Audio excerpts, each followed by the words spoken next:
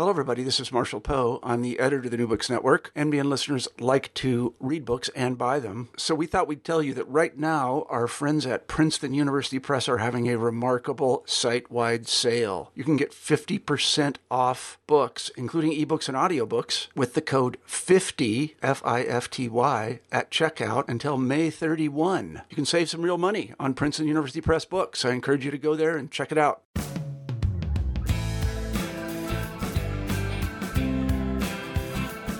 Hello, and welcome to the New Books Network. I am George Milne, your host for this podcast. Today, we will be speaking with David Narrett about his book, Adventure and Empire, The Struggle for Mastery in the Louisiana-Florida Borderlands, 1762 to 1803. It was originally published by the University of North Carolina Press in 2015, but a new paperback edition just came out. In Adventurism and Empire, Professor Narrett explores the international and political competition for the control of the Old Southwest.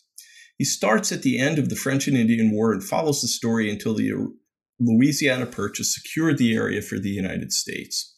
The book does a superb job of illustrating the weak control exerted by Britain, France, and Spain over the Louisiana-Florida borderlands during the last half of the 18th century. It also highlights the fragile ties between Anglo-Americans in the region and the newly independent United States. In doing so, he introduces a rogues gallery of schemers and adventurers who operated just below the radar, ready to do whatever it took to further their private ends. He also ably covers the diplomatic machinations of imperial and American officials as they tried to make good their claims to the land between the southern Appalachian Mountains and the Mississippi River. So, Professor Narrett, thank you for coming aboard, taking time to talk with us today. So I'm going to ask you the first question we usually ask our guests. Could you tell us a little bit about yourself and how you became a historian? Well, first, thank you very much, George. I appreciate this opportunity very much and your own book on the Natchez. And to answer this large question about how I became an historian, I have to go back to childhood, growing up in New Jersey. I have to thank my parents for shepherding myself and my four brothers family trips to Boston, Williamsburg, Washington, Gettysburg, places that were exciting and stirred my own interest. So family trips, reading, the curiosity, my wanting to understand things more broadly, even as a young person, before I had the adult perspective. Being Jewish and coming from that background, having those roots, and having some sense of an ancient past, historic and mythic, that I was tied to, as well as my grandparents who were there before me and talking about their youth in a very different world in Russia and Lithuania under the Tsars and the great difficulties then at the beginning of the 20th century and through years of the Russian Revolution and World War I and immediately afterwards. So all of that brought me to history, and then I had the good fortune to attend Columbia University undergraduate, studied with some marvelous historians, taking courses from Eric Foner. Fritz Stern had as great an impact upon me as any, even though I went into American/U.S. history and not European. But when I think of Fritz Stern and his book, The Politics of Cultural Despair, Origins of Nazism in a Cultural Sense in the European Context, that had a profound impact on me. Other individuals, taking a course with Donald Keene in Japanese literature, broadening myself. There are courses in what were called Oriental civilization in those days, quite a few decades ago.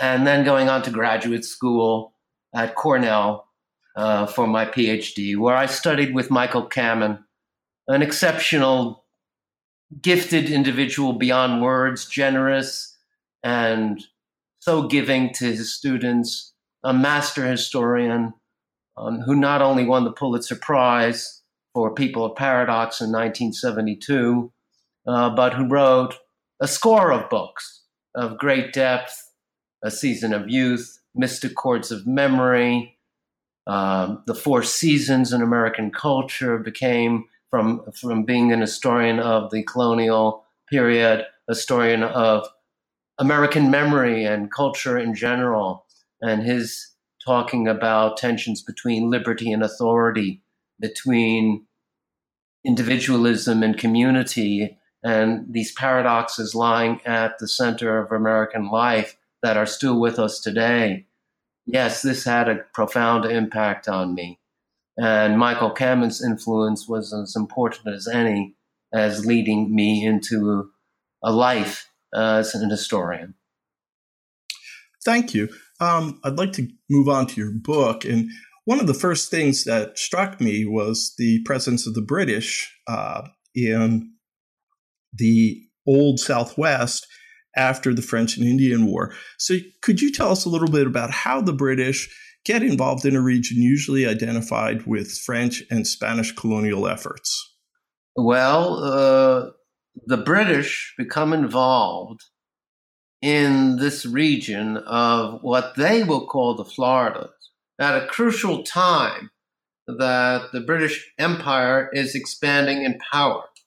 It's during what is called in American history often the French and Indian War, and more broadly the 7 Years' War, where Great Britain is at war with France, above all in North America and the Caribbean, and Spain enters the conflict as an ally of France against Great Britain in 1762.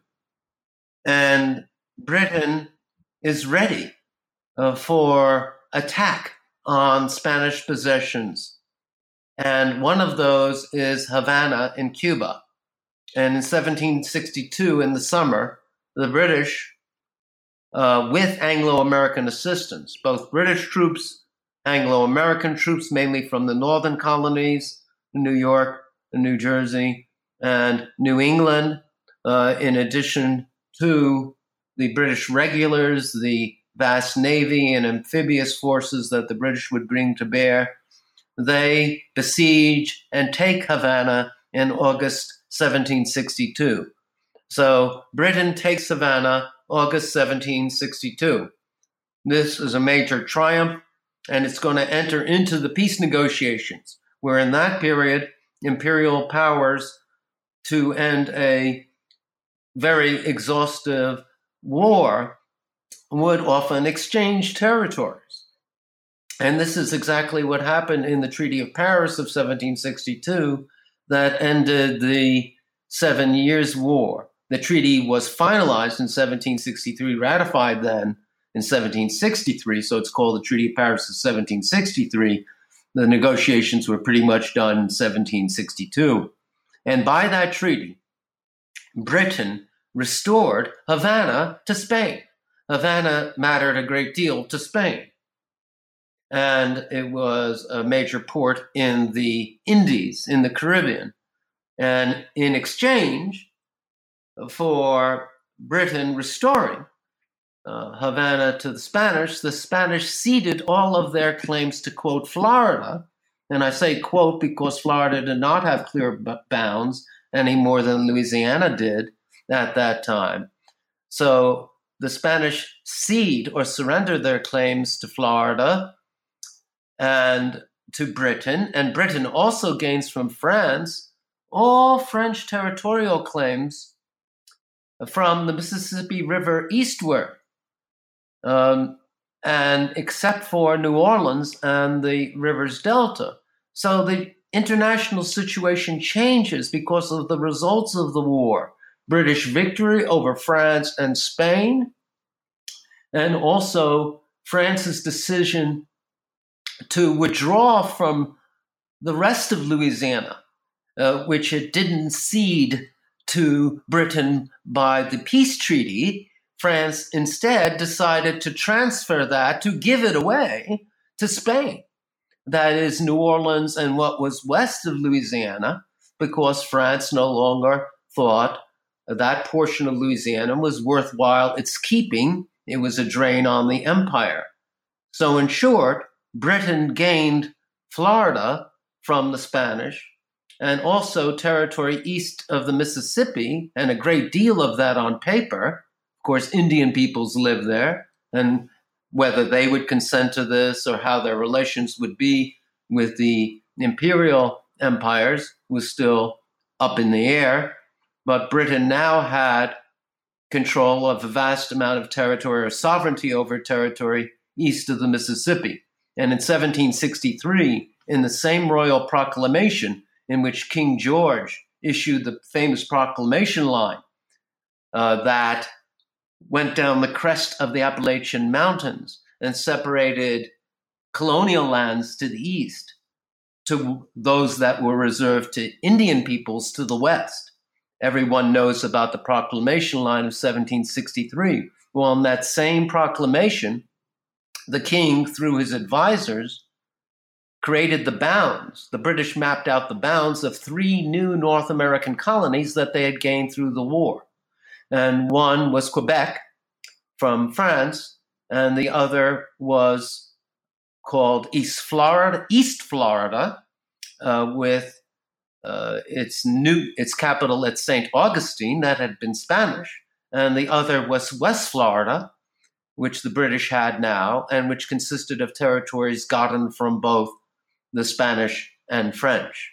And the British placed the capital of West Florida in Pensacola. And West Florida was considered extremely strategic by the British because it went from, or its boundaries went from the Gulf of Mexico, the Gulf Shore east of Pensacola, all the way to the Mississippi River, really hovering right over New Orleans. And the bounds of West Florida actually went not only to the midstream of the Mississippi above New Orleans, but also right through Lakes Pontchartrain and Maurepas, right there above New Orleans.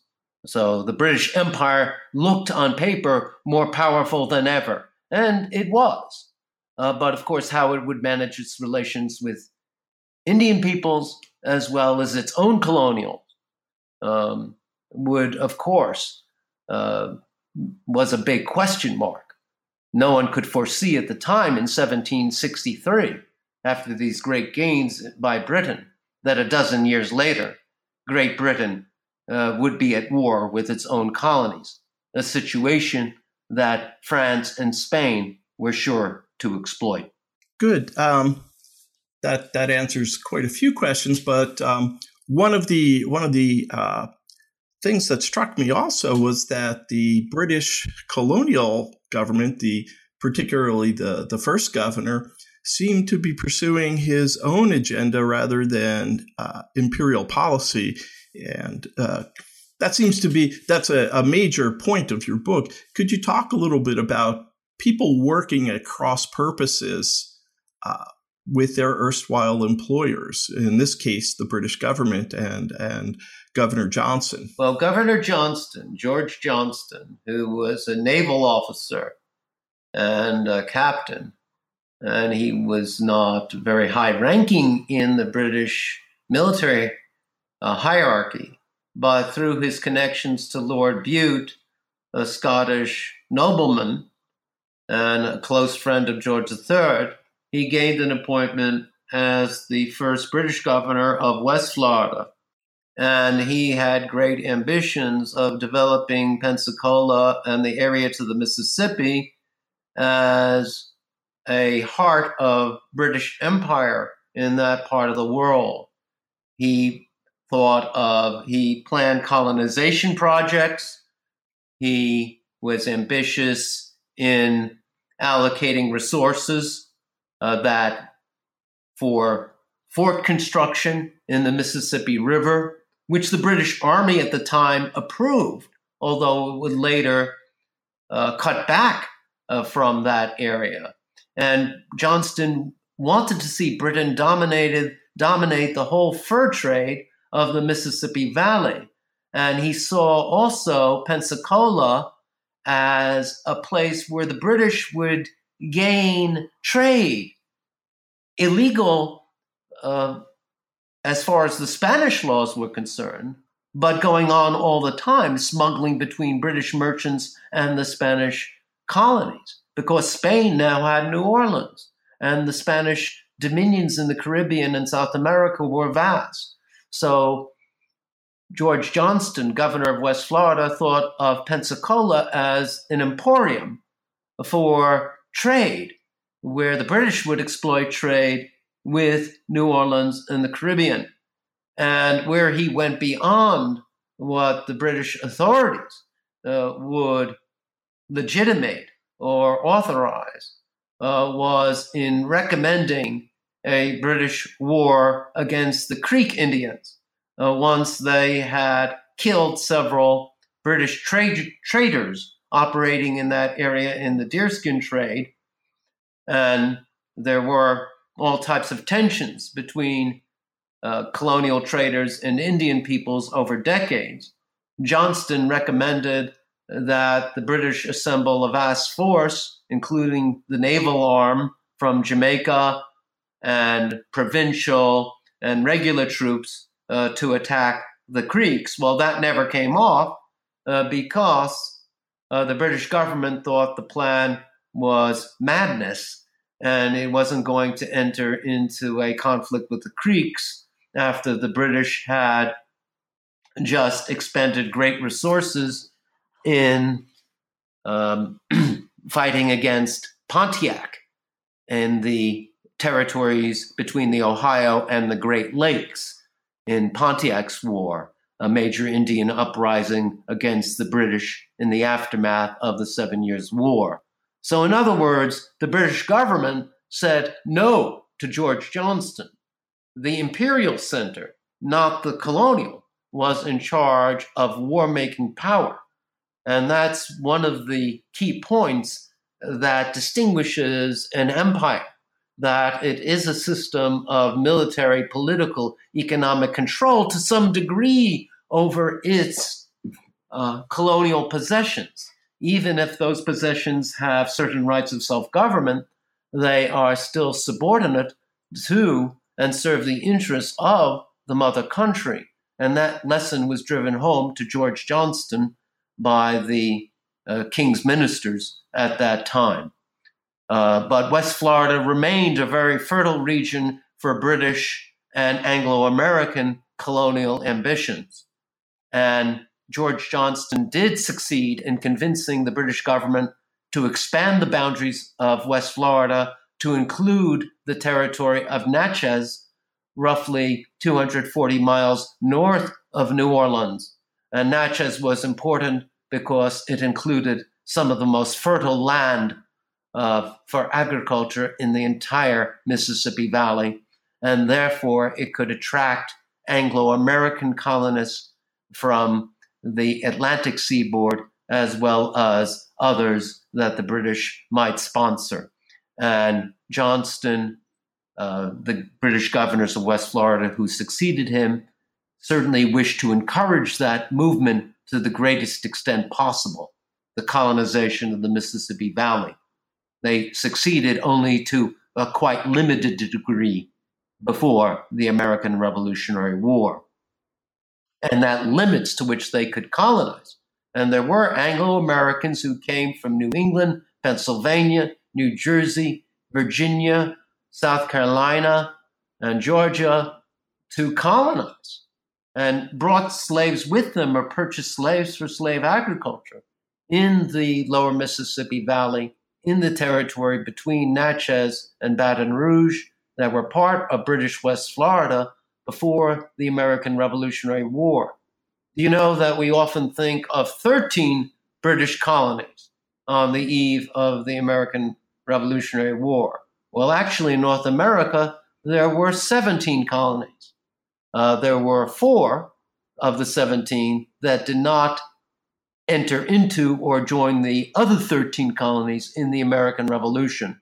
Those included Quebec, which of course the Americans invaded and in the fall of 1775 in winter, and Nova Scotia, and also the two Floridas, East and West Florida, which the United States wanted to gain during its war with Great Britain when the Revolutionary War, after it commenced.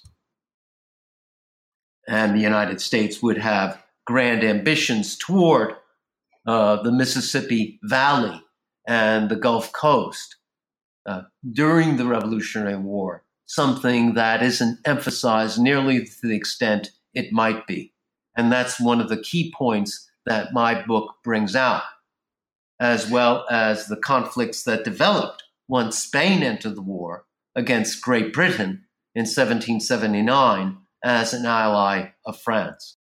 Could you tell us a little bit about José de Galvez, the Spanish governor of Spanish Louisiana, and his aide? Well, Bernardo de Galvez was a very dynamic young leader who was appointed at the very end of 1775, the beginning of 1776, as the Spanish governor of Louisiana. And he obtained his post because he was the nephew of José de Galvez, who was the Spanish minister of the Indies. And Bernardo de Galvez had experience before the war in fighting in northern Mexico against the Apaches. And he had, therefore, military background.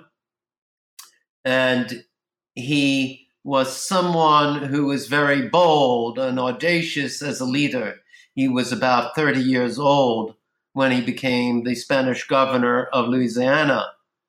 And during the war, there was a period of Spanish neutrality between 1776 and 1779, before Spain entered the war against Great Britain. And during this period of neutrality, Galvez aided the United States by seizing British merchant vessels on Mississippi, accusing them of contraband, and also in 1778, welcoming to his capital an American raider from Philadelphia, a guerrilla leader who was authorized by Congress, so it was an authorized expedition.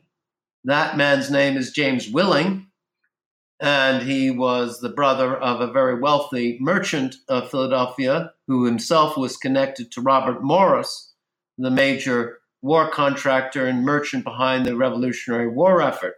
The point is that James Willing led in 1778 a small guerrilla raid down the Mississippi River to plunder the plantations of British colonists along the Mississippi, especially the Loyalists, although he did not inquire into the political affiliations of the colonists there, whether they were British in ancestry or Anglo-American.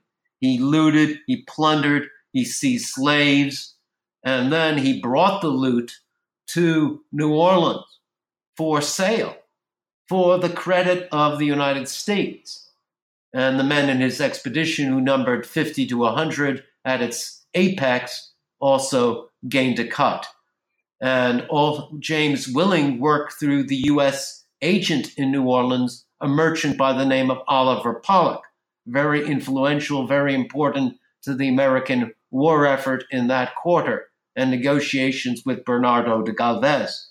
The fact is that Bernardo de Galvez, as governor of Louisiana, while he did not openly approve what Willing did and had plausible deniability to the British, that is, said he was not involved directly, in fact, he sheltered Willing, and he really aided the American war effort that way, as well as giving loans to Pollock to furnish military supplies, not only to James Willing, but Pollock also sent supplies northward to George Rogers Clark in the Illinois country.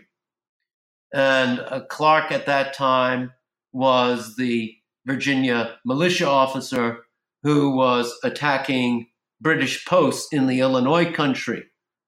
And Pollock hoped that he would journey down the Mississippi to win that entire region for the United States. He didn't do that, but Pollock, as U.S. agent in New Orleans, worked to funnel supplies and arms and resources to George Rogers Clark, in addition to assisting the American raider James Willing. So Bernardo de Galvez winked at these activities. He did not want the United States to supplant Spain in the region. He wanted simply that the Americans should give the British a hard time.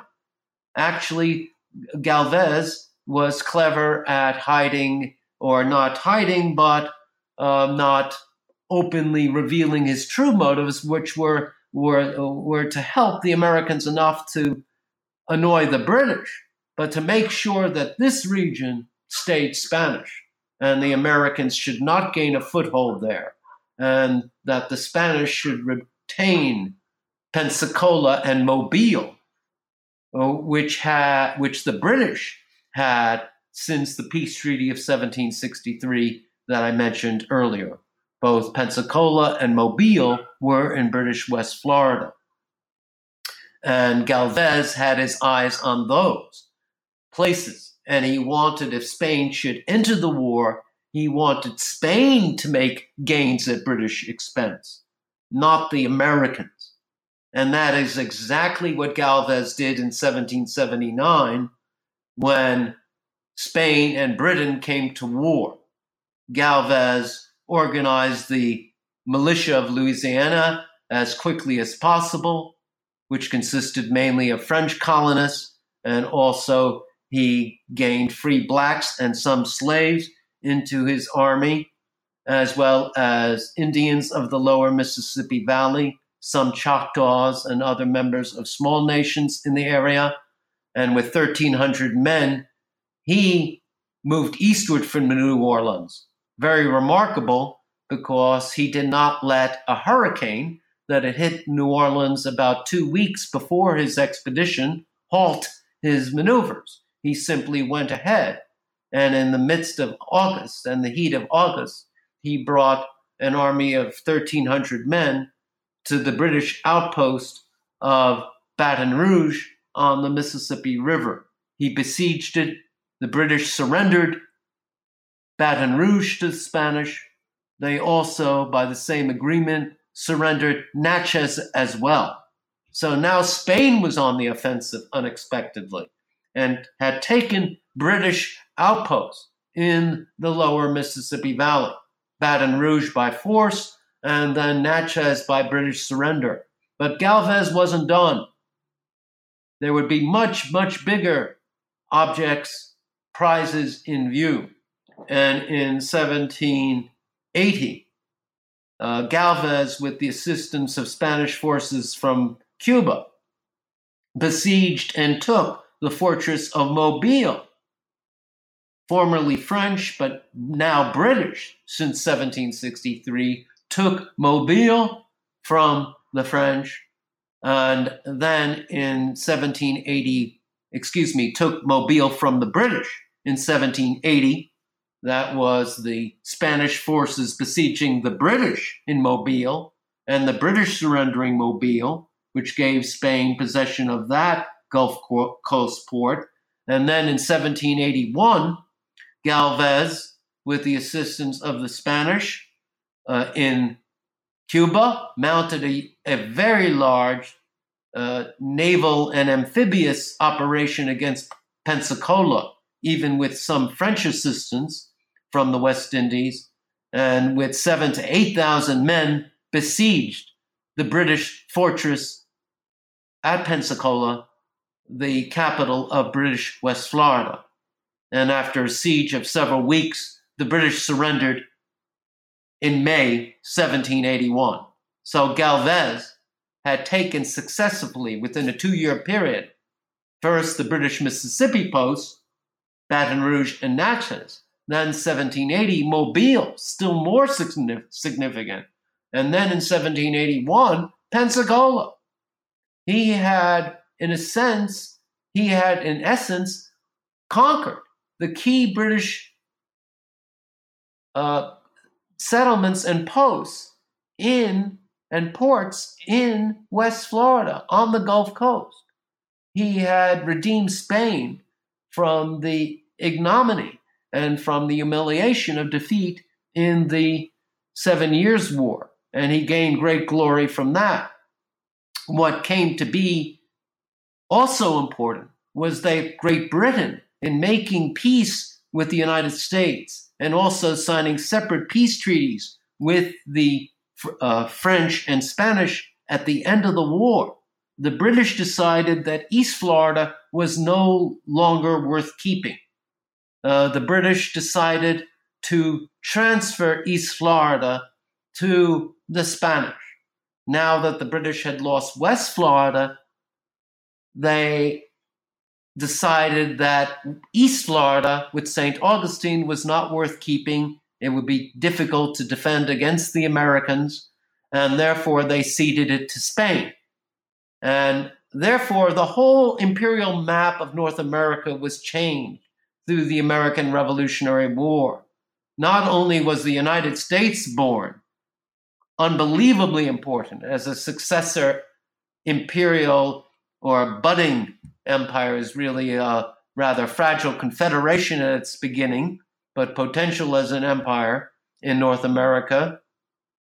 But you also have the Spanish gaining control of former British territory, the Floridas, West and East Florida. So through the American Revolutionary War, Britain lost the Floridas. And there were British loyalist colonists there, several thousand, who were extremely furious, upset, disgusted that the mother country had ceded East Florida to Spain. Many loyalists from East Florida many British loyalists in East Florida had fled the fighting in South Carolina and Georgia. The whites had brought slaves with them, and they hoped the British would remain in East Florida at least.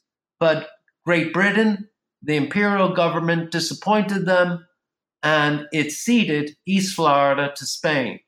So this aspect of Florida being part of the revolution, to me, is very important.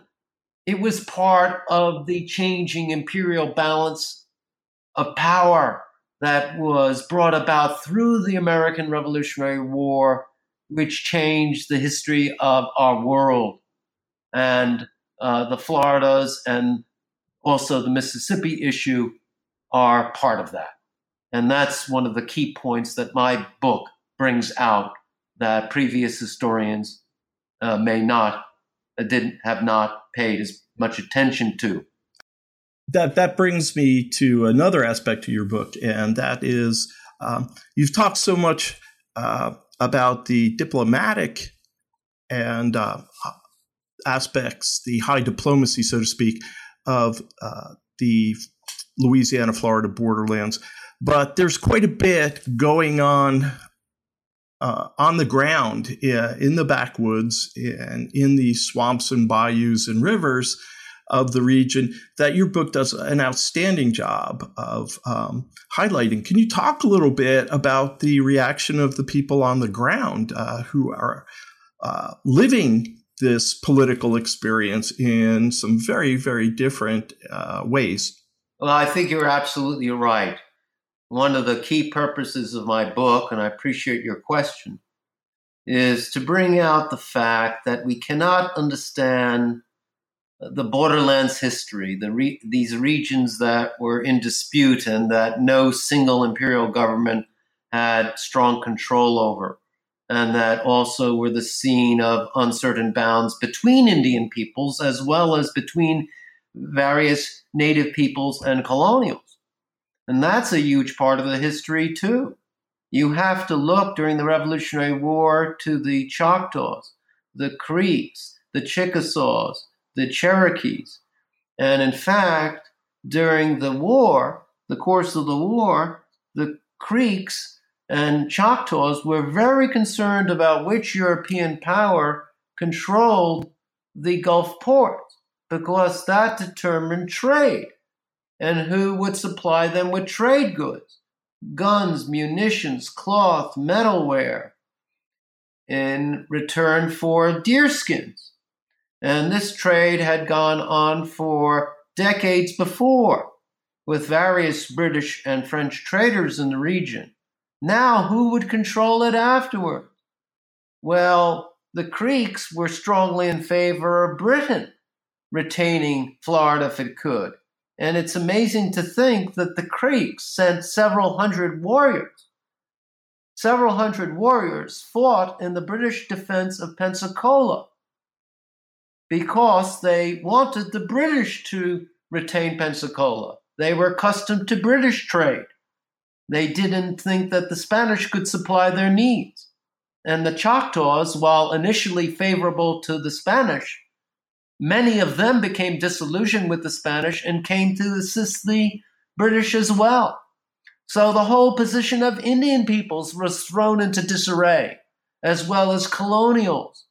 And do you know that in 1776, when the Virginia and North and South Carolina militias and Georgia invaded the Cherokee territories, thinking the Cherokees were in league with the British against the United States, the Cherokees were defeated and their towns decimated, and that many of the survivors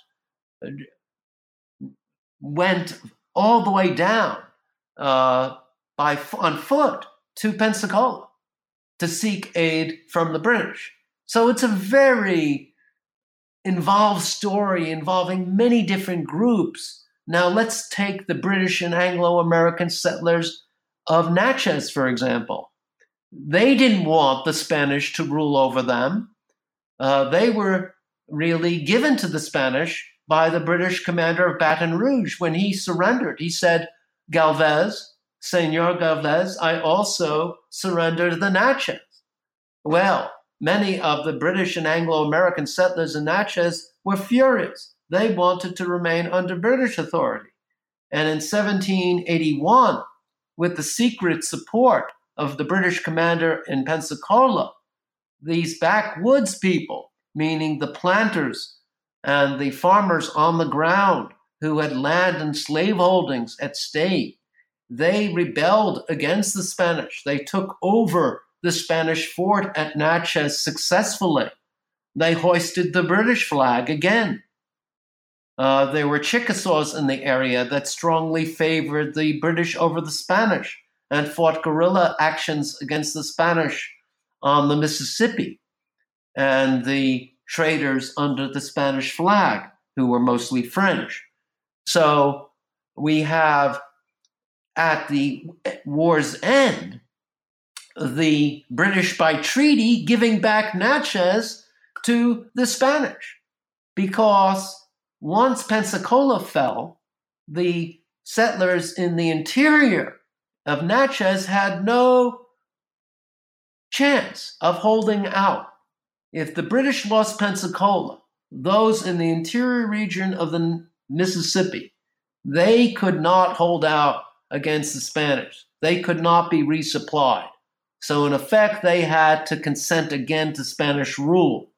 And the Spanish arrested several of the ringleaders of the rebellion. They tried them. 6 were found guilty of treason, but later pardoned. They fared better than the French rebels against the Spanish in 1768 in New Orleans, 5 of whom were executed when the French first were getting accustomed to Spanish rule in the area. They were not happy with it. Yes, so all of these ethnic groups, the French, the British, Anglo-Americans, the Indian peoples in the region are part of my book. I'm not looking at the history of the region from the point of view of the imperial capitals, but what's going on, as you say, on the ground. But the key point is to connect what's going on the ground in the frontier borderland regions to the imperial scene, to have both working together, to integrate the local, the regional, and the continental and international. That's one of the key objects of my book, one of the key goals that I hope to have fulfilled here. And I think geography is something I'm very aware of in history. And I think that historians need to pay more attention to geography. And one of my points is thinking about the linkages between maritime areas and the interior of North America. And really, those who are in the interior want access to ports. Those in the ports want connections to the interior. And this is not only the subject of imperial contestation, but between individuals and groups on the ground, whether they be colonials, private adventurers, which is the heart of my book, those who act independently or in a semi-independent manner of any governments, even though they may be officially in allegiance to them, as well as looking at the Indian peoples. And really, the period after the American Revolutionary War, from 1783 to the Louisiana Purchase of 1803, is studied in great depth in my book. And that's a period where the United States, especially before the Constitution, is very limited in its power over its far-flung territories, which it holds on paper to the Mississippi. And it has, of course, border conflicts with the Spanish. And whether the United States will gain control of the Mississippi or whether the Spanish will block U.S. navigation is a big issue. And American frontier settlers in the western region, the Trans-Appalachian, become disenchanted with the weakness are disenchanted because of the weakness of the national government, which they believe does not open the Mississippi for them for downriver commerce, does not protect them sufficiently against Indian attack, does not fulfill other objectives.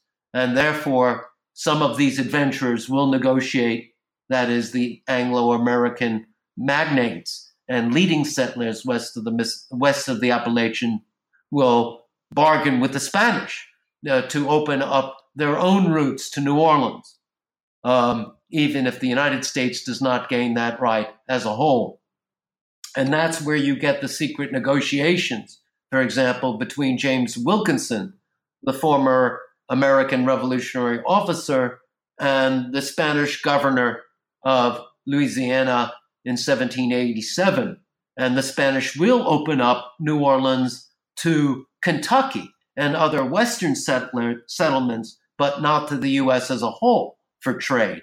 And that is to prevent the Westerners, the Western Americans, from invading Spanish territory, to buy them off with commercial privileges, also to attract them to and stir them to colonize Louisiana, and also possibly to encourage the American Western settlers to separate from the United States, even though that the Spanish have an exaggerated idea of how close they are to that objective. There is much talk of that. So the book goes into many intrigues, many schemes of real significance involving what are men who are relatively little known in American history, yet important to those who are whose names we know, but we don't know much below the surface, such as James Wilkinson, such as William Blount, the senator from Tennessee, who plots with the British once he believes the French are going to take over Louisiana from the Spanish. We hear about William Augustus Bowles, the young Marylander who was a loyalist during the war, who lived among the Creek Indians during the Revolution, and then develops a liaison to the Creeks. And later on, after the war, will challenge the British Merchant Company that has Spanish permission to trade with the Gulf Coast and the area of the Florida Atlantic. And William Augustus Bowles will invade Florida on several occasions. That is Spanish Florida. But what he's interested in is not so much attacking the Spanish, but gaining control of ports and riverways where he can bring in goods from the Bahamas and open a free trade with the Creeks that is not controlled by a monopoly of another British loyalist group, the company of Panton Leslie and their associates, interestingly having roots in the Bahamas as well as East Florida before the Revolutionary War. So the history becomes complex, but in the course of the book, I make these trends clear and vivid because I believe that vivid writing and bringing the human dimensions to the forefront are essential in history, and bringing that history to as broad a public as possible, and not only to scholars. That is one of the key goals. And when you look at a figure such as William Augustus Bowles, who has support among the Lower Creeks and Seminoles, and who knows their language and can communicate with them, and they want an open trade for their own purposes. They don't want to be beholden to one British company under Spanish authority. So that is a whole area of intrigue, conspiracy, cross-border adventurism. Adventurism, in my book, involves commercial endeavors across boundaries, often initiated by individual entrepreneurs or those who seek fortunes. Again, independent or seeking government authority. Colonization projects. The Spanish want to colonize Louisiana so they can better control it, with settlers who will pledge loyalty to Spain, though they are not Spanish, though they are Anglo-American or of other ethnicities. And this is something like Mexico will later do when it invites Anglo-Americans to settle in Texas in the 1820s to gain control of an area that your people are not colonizing very much, that is, the Spanish are not, invite others if they will pledge allegiance and play by the rules of the game. But of course, there were no guarantees at the time that the new settlers, the Anglo-Americans, would be loyal to Spain over the long run. And what about an adventurer like Bowles? He was also a military adventurer. So you have aspects of adventurism, of private adventurism, which go to the heart of really Anglo-American colonial experiences going back to the founding of the English colonies and even to the days of Walter Raleigh and Francis Drake and Roanoke. You have ventures of military adventurers who will form private armies or attempt to invade Spanish territories or to plant colonies adjacent to them to seek advantage.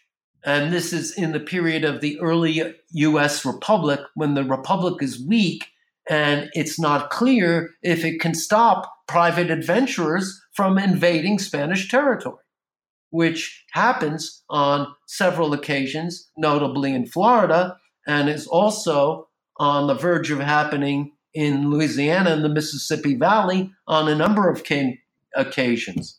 So these are some of the major subjects in the book, and William Augustus Bowles is just one of the amazing characters extraordinary characters that is brought out in the book. Oliver Pollock, George Morgan, James Willing, Bernardo de Galvez, as you say, other Spanish officials who understand the language of self-interest who are men of the Enlightenment, who can negotiate with Anglo-Americans, even if they don't. Some of them, actually, the Spanish high officials, some of them speak English, so they can negotiate, and they understand the language of the American elites, of self-interest and how you make reciprocal, mutually reinforcing ties across national boundaries that might work to their king's advantage. And they won't insist on the Protestant settlers adhering to Catholicism. They won't have public Protestant worship. That won't be allowed, but they can worship privately in their homes just as they wish. What the Spanish officials are concerned about is holding on to these territories, which their own nationality, that is the Spanish, have not colonized sufficiently. And my book leads to the Louisiana Purchase, 1803, and sheds new perspective on that. How many in the U.S. regard the Louisiana Purchase as cementing the entire Union and diminishing the prospects of private adventurers like Bowles, like Blount, when he was a senator in league with the British, from making their own private and forging conspiracies with foreign powers to take over the Mississippi Valley. And of course, everyone knows that the United States greatly feared the power of Napoleon and the French.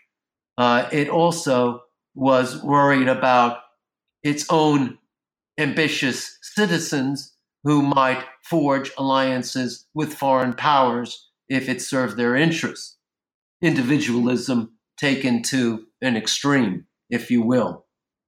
And Henry Knox, Secretary of the War, talking about the imbecility of government. Our government is too weak, and there's too much of a spirit of adventure, of a reckless individualism in the Trans-Appalachian West. Can we control that? Well, it's not clear until the later 1790s, and especially the Louisiana Purchase, that the United States is going to predominate in the Mississippi Valley. And my book helps to, I think, help us understand this process. We appreciate the time you've spent telling us about your book. And one last question. Could you tell us what you're working on now? Well, George, I'm working on a large project, ambitious, to look at the Cherokees over a long period of time, from 1700 roughly to the early 1800s, before the Trail of Tears. But to look at their relation and to look at their relations with various native peoples, because I think one of the things that's underappreciated in Native American history, and there's been so much fantastic work done in that field in the last half century, last 40 years. The field is totally transformed. But the relations among the various Indian peoples themselves, their own conflicts, which up to a certain point are even more important than their conflicts with colonists, who may not yet be in the interior regions. Their relations with colonists may mainly be, the British may mainly be through trade up to a certain point before we have what's often called today in history settler colonialism moving into the regions west of the Appalachians on a major scale. So to look at this period before white settlement is on a mass level, and the Cherokee relations with other native groups, such as the Creeks, and native groups as far away as the Iroquois, that is geographically, as well as their relations with the British Empire, with the French, later with the Spanish in the 1790s, when some of the Cherokees attempt to form an alliance with the Spanish to preserve their lands against the United States.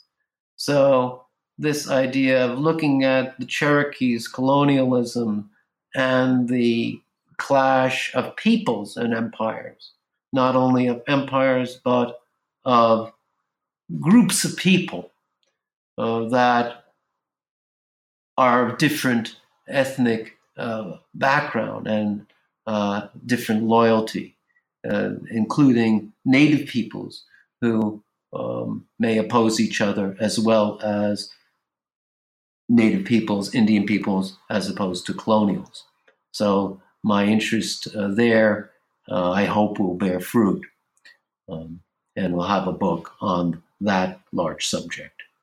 And basically, I hope in the future to continue in the area of frontier borderlands history, which I've been involved in for the last 25 years, and to write more about this issue of frontier republics and areas that were independent and later integrated into the United States. And that's also a hope of mine to realize, or a goal of mine to realize for the future in history and writing. Well, thank you again for all the time you've given us. And this is George Milne for the New Books Network signing out. And listen carefully for the next podcast in New Books in History.